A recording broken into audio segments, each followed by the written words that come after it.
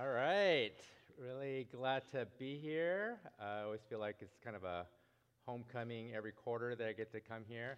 We actually have another homecoming. Peter and his family are here. Want to just recognize him and Julian and the boys. We're really glad to have them in the house today. So I feel really special today, like being able to have that with my fellow Korean brother and family together here too. We've been going through the book of Colossians, and I think I mentioned it before. I listened to all the messages too, so I still feel like I'm a part of it too. So we've been going through the book of Colossians, talking about how to prosper under pressure. Okay, so we're going to continue with that series today. Today we're going to look at Colossians chapter 1, verses 24 to chapter 2, verse 5. So what I'm going to do is I'm just going to read through the passage, and then we're going to kind of work our way backwards, right? So we're going to start from the end, and then we're going to go back to the beginning, where I think Paul is talking about how to prosper under pressure. Okay, so why don't we jump right in? Colossians 1:24 says, "Now I rejoice in my sufferings for your sake, and in my flesh I am filling up what is lacking in Christ's afflictions for the sake of his body, that is the church, of which I became a minister according to the stewardship from God that was given to me for you, to make the word of God fully known, the mystery hidden for ages and generations, but now revealed to his saints. To them, God chose to make known how great among the Gentiles are the riches of the glory of this mystery, which is Christ in you, the hope of glory." Verse 28. "Him we proclaim, warning everyone and teaching everyone with all wisdom, that we may present everyone mature in Christ. For this I toil, struggling with all his energy, and he powerfully works within me. For I want you to know how great a struggle I have for you and for those at Laodicea, and for those who have not seen me face to face, that their hearts may be encouraged, being knit together in love, to reach all the riches of full assurance and understanding and the knowledge of God's mystery, which is Christ, in whom are hidden all the treasures of wisdom and knowledge. I say this in order that no one may delude you with plausible arguments. For though I am absent in the body, yet I am with you in spirit, rejoicing to see your good order and firmness of your faith in Christ." Okay. So one of the challenges of going through kind of Paul's letters, his epistles, is that he jam-packs it, right? So when we look through that, even as you're kind of listening, it's like, this is a lot to take in. It's like drinking from a fire hydrant right here. So we're going to not focus in on every piece of this passage, but we're going to focus in on certain elements. And so we'll start with the end, and then like I said, we're going to work our way back up to verse 24, okay?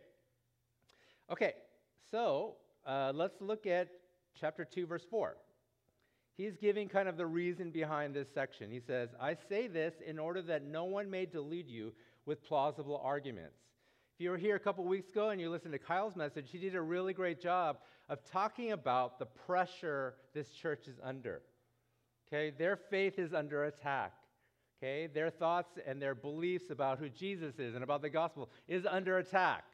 And he did a really good job picturing and kind of portraying.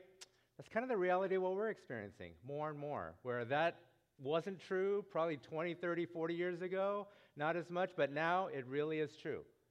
That we are the unpopular belief. We're the unpopular stance. We don't feel like we're not part of the mainstream any longer. And that's kind of the reality of what we're listening to. This is what the Colossian church is going through. They're experiencing the same type of things that we're going through, and they're feeling the pressure. Okay, so chapter 2, verse 4 kind of gives the context for what we're looking at, this pressure that they're experiencing. Okay, now I want to look at a couple other verses. Okay, chapter 2, verses 2 and 3. Okay, he's saying that he wants their hearts to be encouraged and being knitted together in love, and that they would reach all these riches. Okay, so the riches of assurance and knowledge and of God's mystery, which is Christ. And then in verse 3, in whom. Okay, so when we look at verse 3, when it says, in whom, who is he talking about? He's talking about Christ. Okay, a little grammar, right? So Christ, in whom is in Christ. Okay, and the reason I point that out is because this is a phrase used all throughout Colossians. Okay, we see it in chapter 1, we see it in here in 2. In fact, 19 times in the book of Colossians, in this short little book, only 4 chapters, he talks about being in Christ. Okay, even more than that, all throughout Paul's epistles and all throughout the New Testament, it's over 150 times talked about being in Christ. Okay, that's who we are. That's our identity. Our identity is being in Christ. That's our new identity. That's who we're born into. That's where we are now. We are in Christ. Okay, but Paul also uses another phrase in this section that's actually not as common. Okay, let's look at that. Okay, so we'll find that in chapter 1, verse, where are we? 27, verse 27. Okay, it says again, to them God chose to make known among the Gentiles the riches of his glory, of the mystery, which is Christ in you, the hope of glory. Okay, this phrase is only used 9 times in the New Testament. Okay, but Paul talks about it here. So what's the difference? Have you ever thought about that? Have you ever read this where he talks about us being in Christ, but then Christ being in us? There's both, right? We have us being in Christ, but Christ also being in us. What's the difference? What's the difference between us being in Christ and Christ being in us? Well, if you want to know that, we're not going to get that today. I'm not going to be able to go into explaining what that is. Maybe in future times we'll talk about more about that. But what I do want to emphasize is this. When you become a Christian, when you are literally born again, you have a new identity.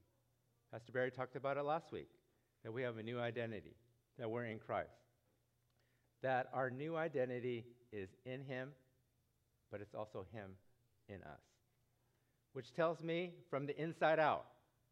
Inside you have Christ. On the outside you have Christ. Christ is everything, all around you, inside and outside. Inside you and outside you. Everything that goes around you is in Christ. Everything that happens in you is also in Christ. We have to understand this is our new life and our new identity. We don't have another life. Our old life died together with Christ, and we're raised again to a new life. And the new life is not the same as our old life. We don't have a separate life apart from him. Our only life is in Christ. That's the only life we have now. We're only living his life. That's the only life that we have as a Christian is now his life. Whose life are we living? We're not living our life anymore. We're living Christ's life. That's the only life that we have. We're not living our life. And it's so easy to get kind of away from that and distracted from that, and that's not our perspective any longer. We think we're living our life. We have our life. We have our house. We have our car. We have our kids. We have our job. We have our money. We have our future. We have our this, our that. It's very easy to have that perspective like, I'm living my life. It's clear when we look at the Bible that that's not true anymore. If you're a believer in Jesus Christ, that's not true anymore. You're not living your life. You're living Christ's life. He is the one living his life through you. He is living his life all around you. Everything about your life and your existence is in him and him in you. Okay, so we need to get really grounded on that because we're going to talk about that later. Okay, but I want to keep going up. Okay, we're going to make our way up. And let's go all the way back up to chapter 1, verse 24, where Paul talks about prospering under pressure. He says, now I rejoice in my sufferings for your sake. Okay, so this is really important for us because when we think about prospering under pressure, it's not enduring. We're not talking about like, okay, I'm just going to close my eyes until I wake up into the day when it's over.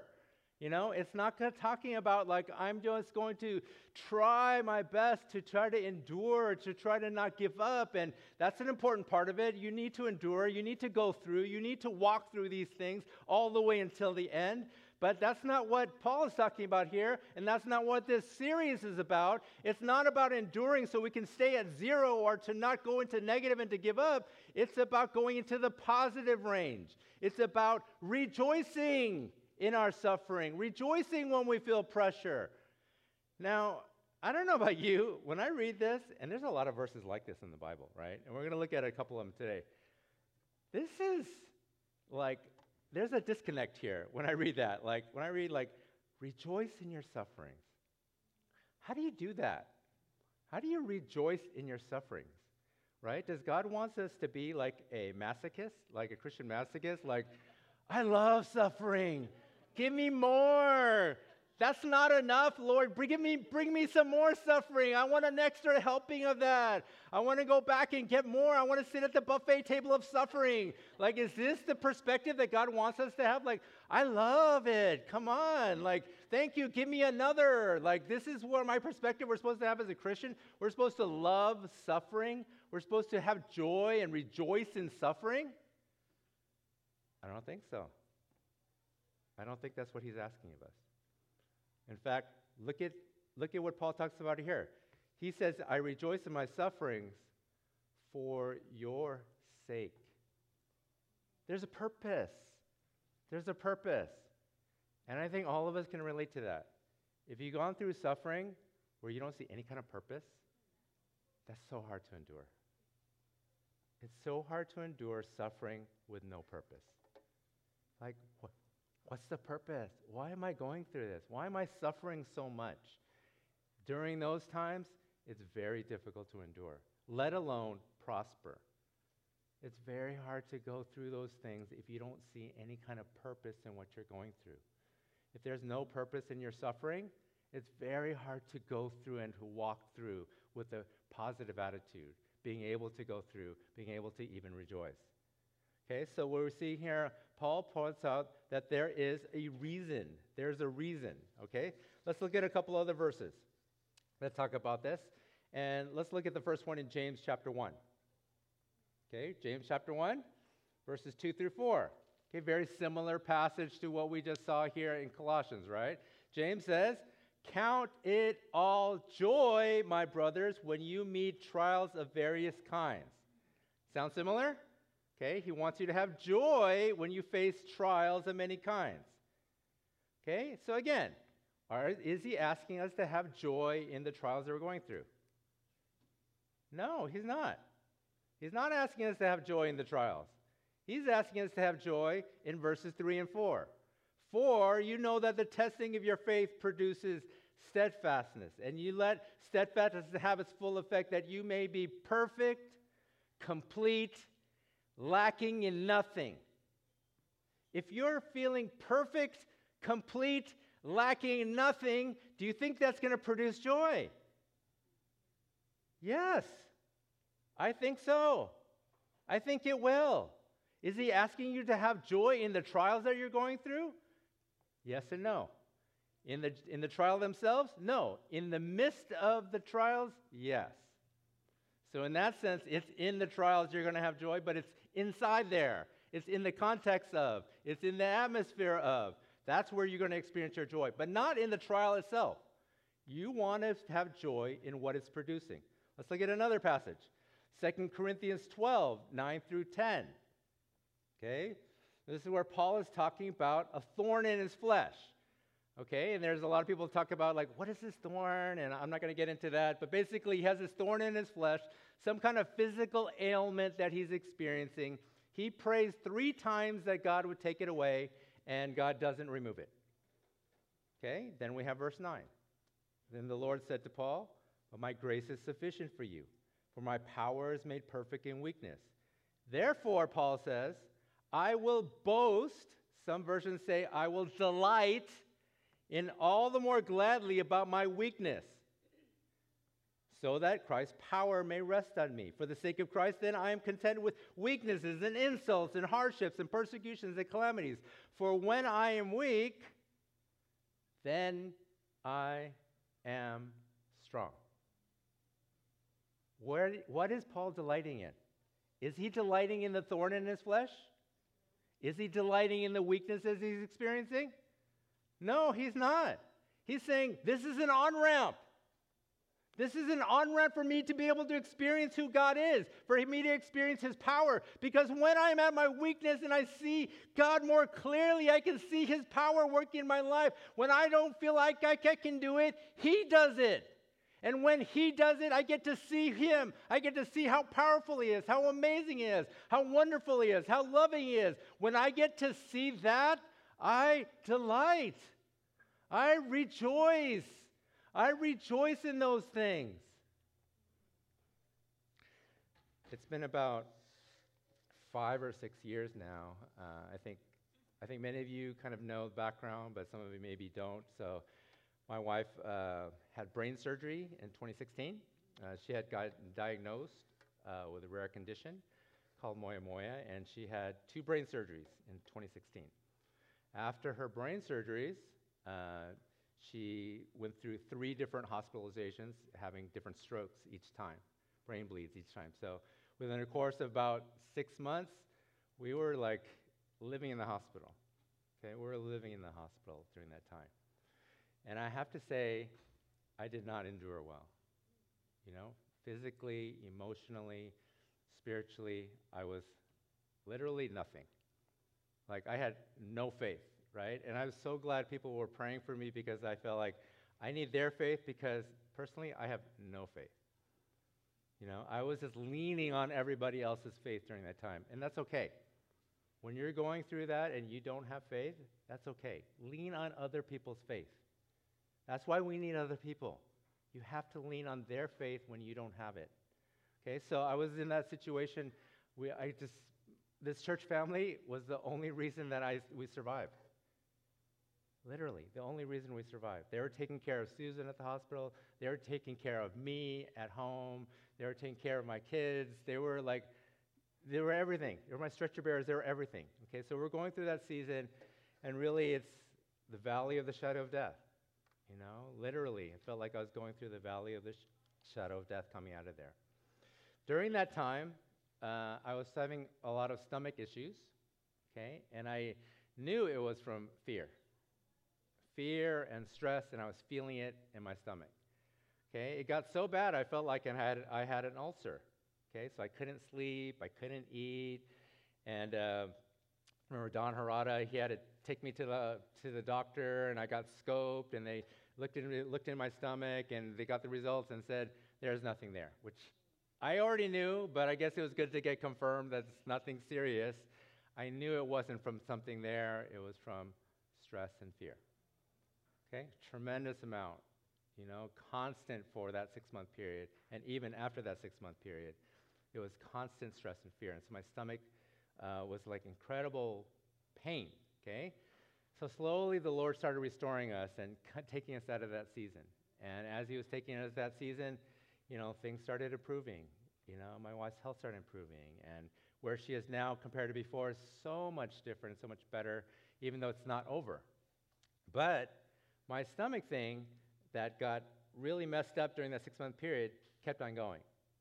Okay, so basically I had stomach pain every day. Okay, every day from that period all the way to today.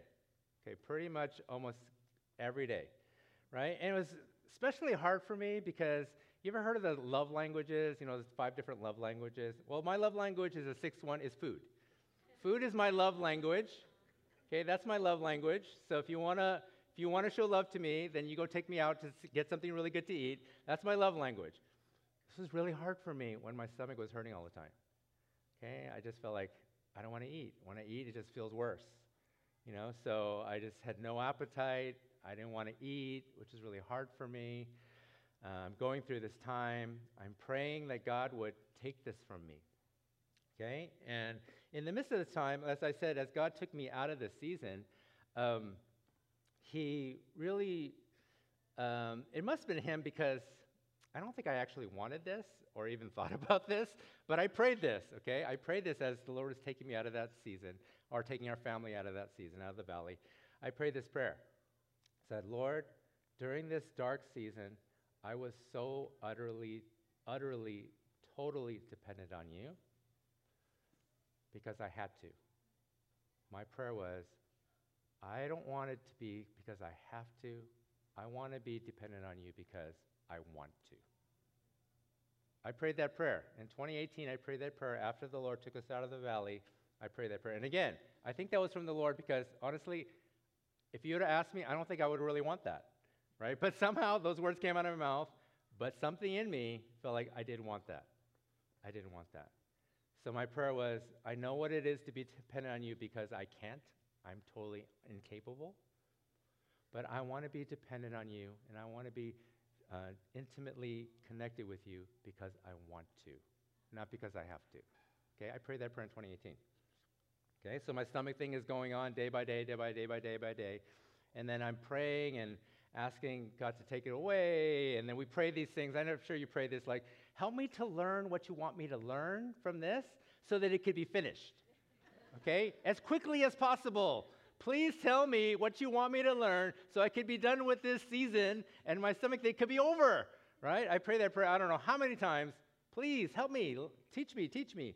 Right? And then getting other people to pray. I had other people pray for me, pray for healing, pray for physical healing. And I don't know how many times people pray for me, like hundreds of times, right? People ask people to pray for me, pray for myself, all those things. And it was not going away. Okay? Then the Lord, one day when I was kind of on my prayer walk, I was talking with the Lord. He was talking to me, and I was talking to him about the stomach thing, right? And then he reminded me of that prayer that I prayed in 2018.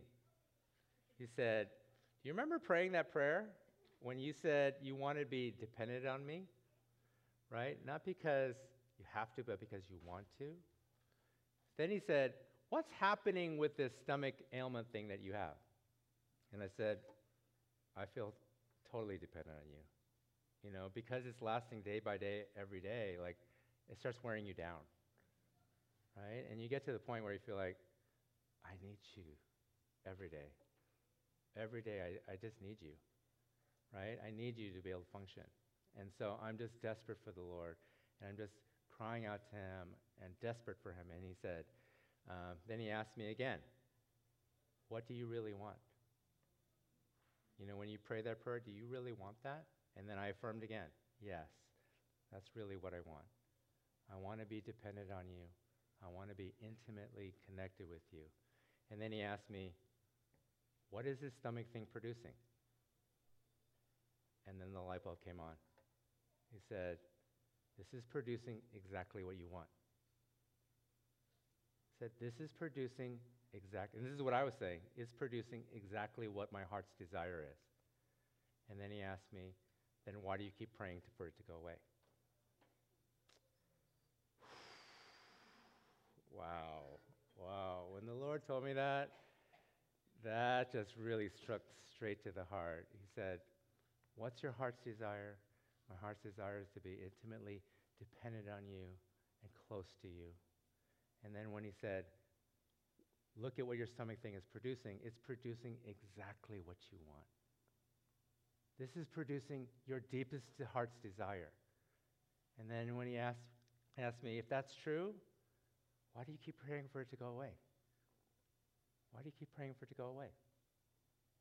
And so he took me on this journey, right? And I won't share with you the whole journey, okay? But I want to share you the part that I think relates to this, is the way we can have rejoicing in our midst of our sufferings. Is you have to be able to see what it's producing. You can't look at the thing itself. And I think the hard part for us is that we let the negative circumstances and the things that we're going through speak so loudly. It crowds out and it blinds us to the things that the Lord is doing. And that was happening to me in my stomach thing. I was so focused in on the stomach and the pain and all those different things. I didn't see he was producing exactly what my heart was longing for and desiring and hungering for. I couldn't see it. And if you're in the same situation, I wouldn't blame you either if you can't see it. Because there's so much pain, there's so much suffering, there's so many things that are like a megaphone. That's what C.S. Lewis says. Pain is like God's megaphone. He's like speaking so loudly. The pain is so big. It's so thick, right? You can't see past it. And it really takes God's grace for you to be able to come in, to be able to see, but this is what I'm doing. This is where I am in the middle of this. This is what I'm doing. This is what I'm producing. This is how I'm showing myself to you. This is how I'm carrying you. These are the things that you need to see. You see, if you can't see those things, you can't rejoice in your suffering. Because like I said, you don't want to rejoice in the suffering itself. So even though when the Lord started showing me that, and the stomach thing kept coming up, and I was using it every day, I said, Lord, thank you for this reminder for how close I am to you. Thank you for this reminder of how dependent on you, and I want to be dependent on you. I don't want to be twisted, my arm twisted behind my back to force me to be dependent on you. I want to be dependent because I want to be dependent. Because I want you to be with me and care for me and love me and show yourself to me. I want that. So I want to choose every day when I feel my stomach to say yes to that. I want this. I want what it's producing. Did I rejoice in my stomach pain? Do I rejoice in my... If God takes it away, I'd be throwing a party. I'll tell you, I don't rejoice in my stomach pain. I don't take joy in my stomach pain. Like I said, God doesn't want Christian masochists. He wants Christian hedonists. He doesn't want Christian masochists. He wants Christian hedonists. He wants people to rejoice and to have joy. This is why Paul talks about rejoicing in here. He talks about it. It's interesting. In Colossians, he's in prison. In Philippians, he's in prison. All these prison apostles. What does he say what does he say in Philippians? Rejoice in the Lord always. What does he say in Colossians? I rejoice in my sufferings. He's talking about rejoicing at all times. He's talking about the real intent of us, the real thing that God wants to bring out. It's not feeling like a Christian masochist, but it's really being a Christian hedonist, feeling I'm going to have joy in the Lord, and I can have joy in the Lord at all times because he's always joyful.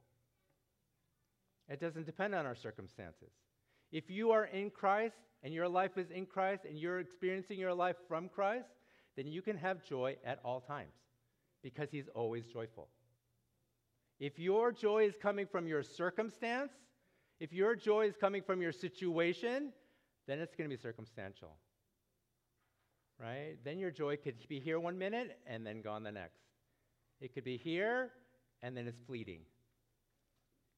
That's why you have to recognize where your life is.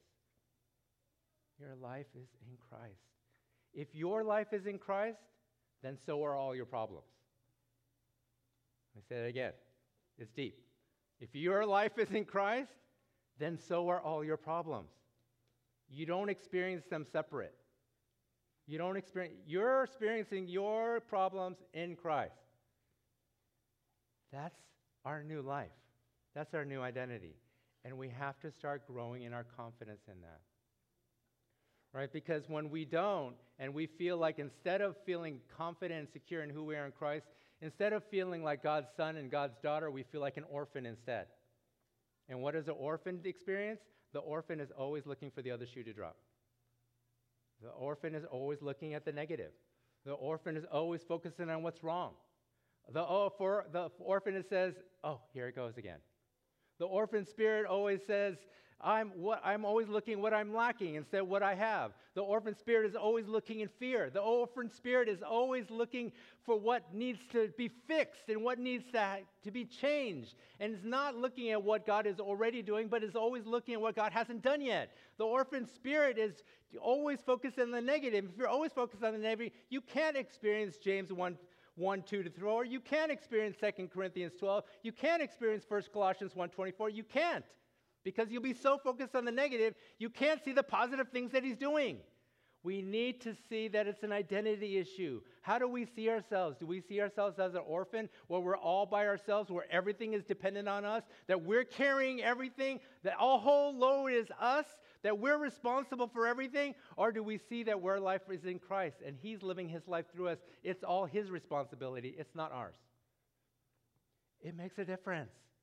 It makes a difference to see who you are and whose you are. It makes a difference to see who's actually carrying this. Whose life are you living? Are you living your life or are you living Christ's life? It makes a difference. Because if you're living your life, then you're just going to be focusing on all the things that are not happening, all the things that are wrong, all the things that haven't happened yet. If you're living your life, you're going to be so focusing on the trial, the thorn, the suffering. You can't see anything else. And if you can't see anything else, then you can't rejoice. Because like I said, he's not asking you to rejoice in the suffering. He's not asking you to rejoice in the thorn. He's not asking you to rejoice in the trial.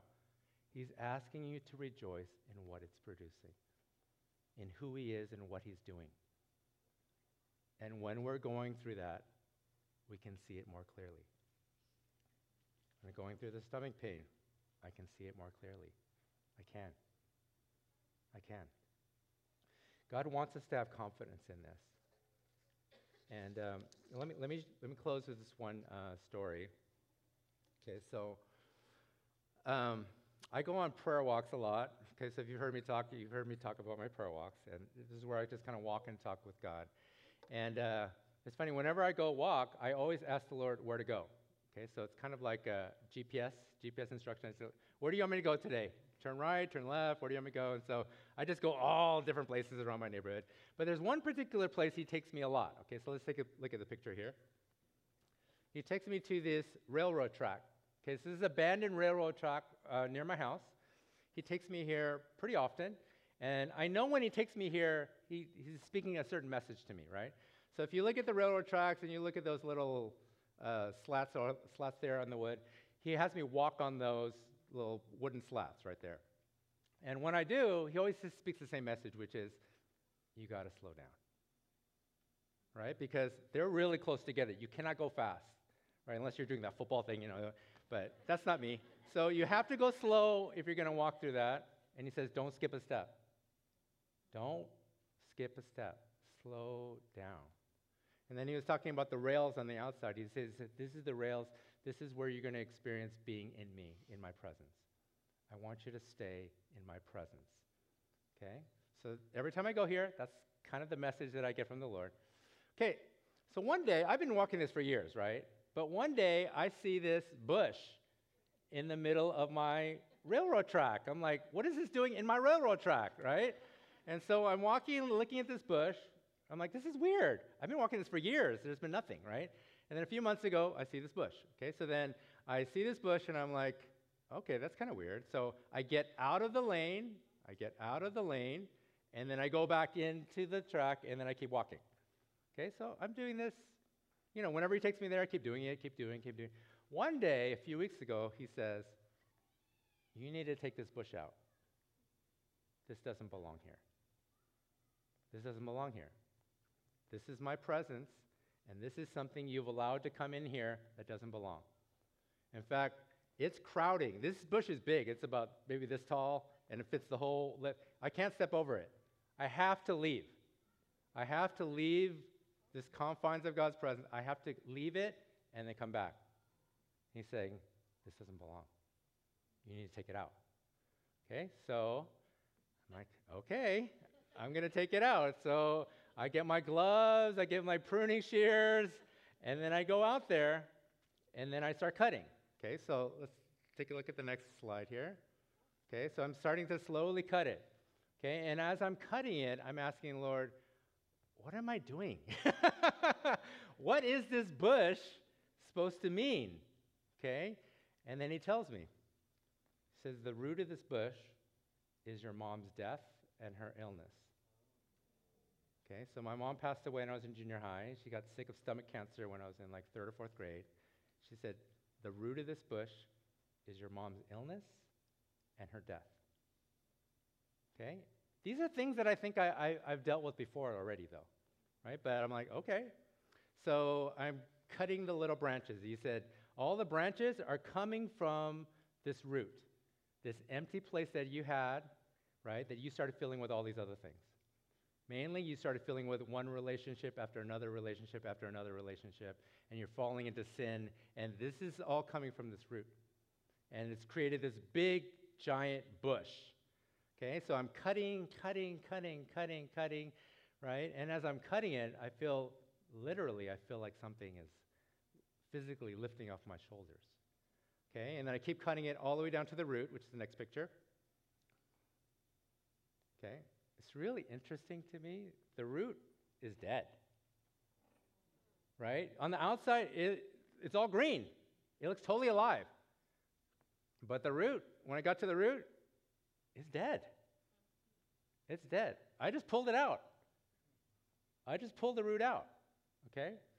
So then I pull out this root, and again, I feel like it's something that I've dealt with before, right? But I pulled it out, and then this is what remains. Okay, if you can go to the next picture. Okay, I don't know, it's kind of hard to see. Can you see all these little things here? These are the thorns from that thorn bush, okay? That's filled with all these different thorns, right? And then when the Lord told me, this is my place, this is like my presence, I'm holy, this thing doesn't belong, I feel like, these don't belong, right? I took away the bush, but these thorns are no good. Okay, so the next day, I come back, and then I'm going to bring a broom. Okay, I'm going to bring a broom and get rid of all these thorns. Okay, so I wake up in the morning, go in my garage, I'm going to pick up the broom, and the Lord says, don't take the broom. Don't take the broom. Okay, so put the broom on the ground. Okay, so I go over there, and then, oh no, don't go there yet. Go back to the other one.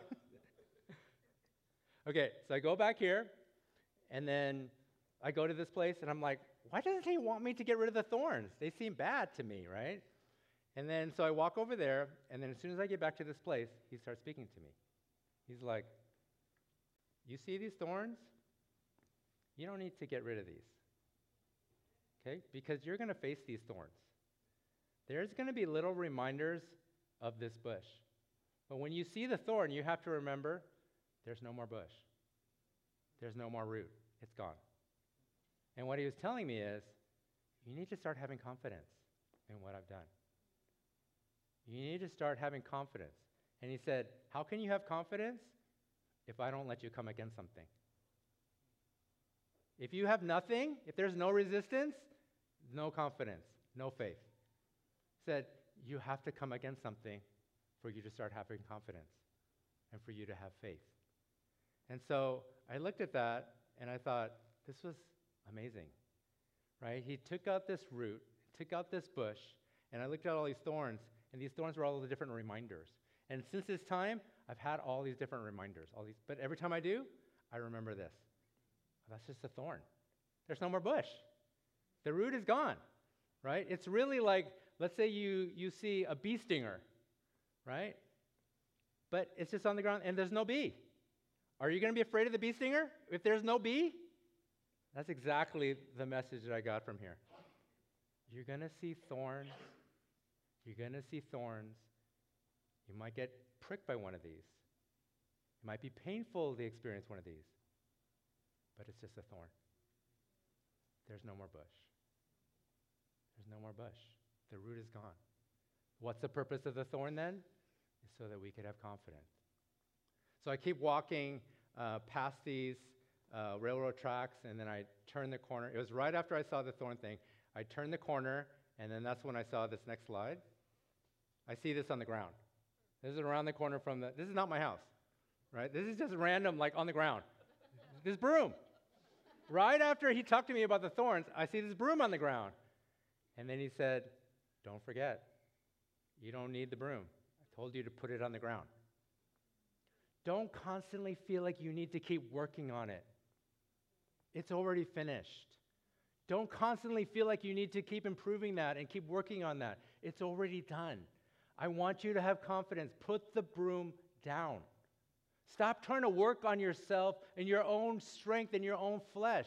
Stop trying to do it. You need to have confidence that I've done it and I'm doing it. You don't have to do it.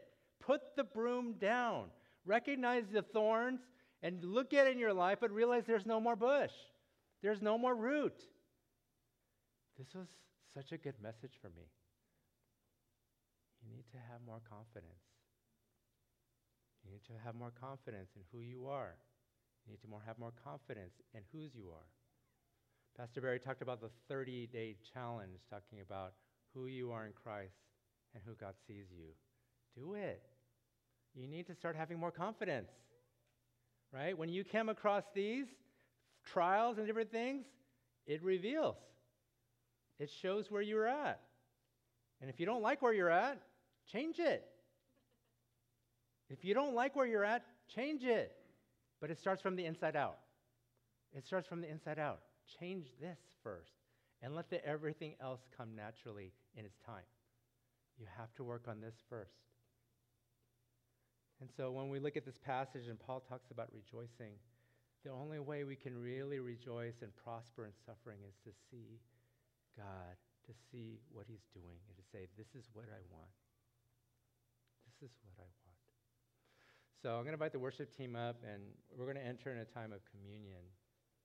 And when we enter in this time of communion, I want our focus to be on Jesus, obviously. So if you're a believer, communion is a time where we remember and we recognize Christ's suffering and his sacrifice. And one of the things the Lord was speaking to me while I was going through the stomach thing and the suffering that I was experiencing, he was reminding me of a passage in Philippians. Philippians chapter 3, when Paul says, I want to know Christ and the power of his resurrection and the fellowship of sharing in his sufferings, becoming like him in his death. Okay? Everybody likes the first half, which is, I want to know Christ and the power of his resurrection. Nobody wants the second half. And I want the fellowship of sharing in his sufferings, becoming like him in his death. Nobody wants that. But you have to know, when he says, I want to know Christ, it's both of those. I want to know Christ by the power of his resurrection, and I want to know Christ through the fellowship of sharing in his sufferings. As I was going through that stomach thing and that pain every day, one of the things was the Lord was reminding me is of this.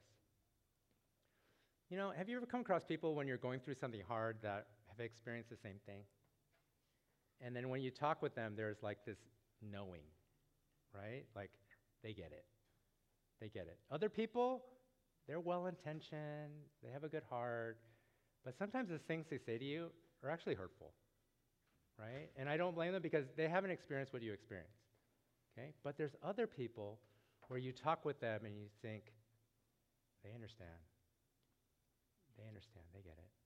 There's this intimate connection you have. And the Lord is saying, this is what you have with me.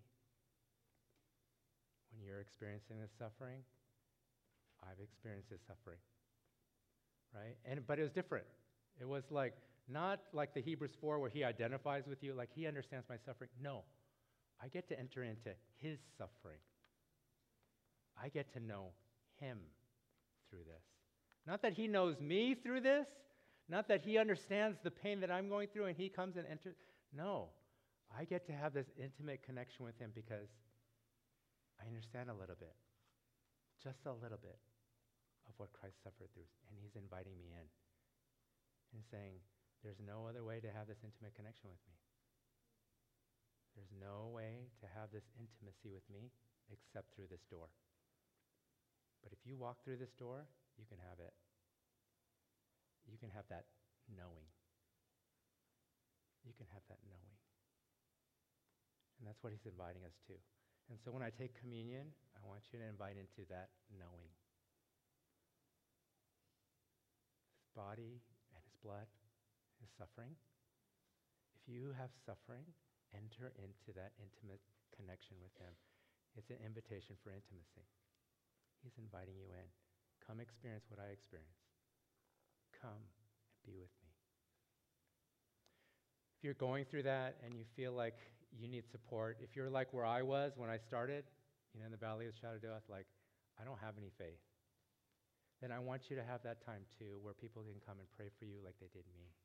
Okay, so we're going to do both of those things. So I'm going to invite you to come up and I'm going to pray and then invite you up to take communion. And when you do, just engage. Thank the Lord for what he's done in his sacrifice and to recognize all the ways that he's been with you and the things that you've gone through and to enter into intimacy with him. And then if you want prayer, just come sit up here on these rugs up here, and we'd love to come pray for you during this time too. So Father, we want to just thank you. We want to thank you because you want us to rejoice. You want us to be joyful. You want us to experience wells of spring of water, of living water. And we know we can only do this if we're living your life instead of our life. And so, Father, I pray that you would help us to grow in our confidence of that so that we could see you, see what you're doing and experience, and hunger for more. That I want more of you today. I want more of your face and not just your hand. I want to experience more of your presence and who you are and how I am in you, and everything that I have is in you. I want to experience that more and more and more today, so you can turn my heart to joy and rejoicing, and to replace the rags and the suffering and the things that we're going through for these garment of praise. That you want us to have that exchange this morning, so that we could really prosper and rejoice in whatever we're going through. Thank you, Lord, that you make it all available through your cross. You make that all possible because of what you've done for us. Thank you so much, Jesus. In your name we pray. Amen. So come on up. Thank you so much for joining us for our online service. Hope you will join us in person sometime. It'd be great to see you and meet you. Don't forget to subscribe to our Catalyst YouTube channel so you don't miss out on anything. And be blessed this week. And as always, thank you, Jesus.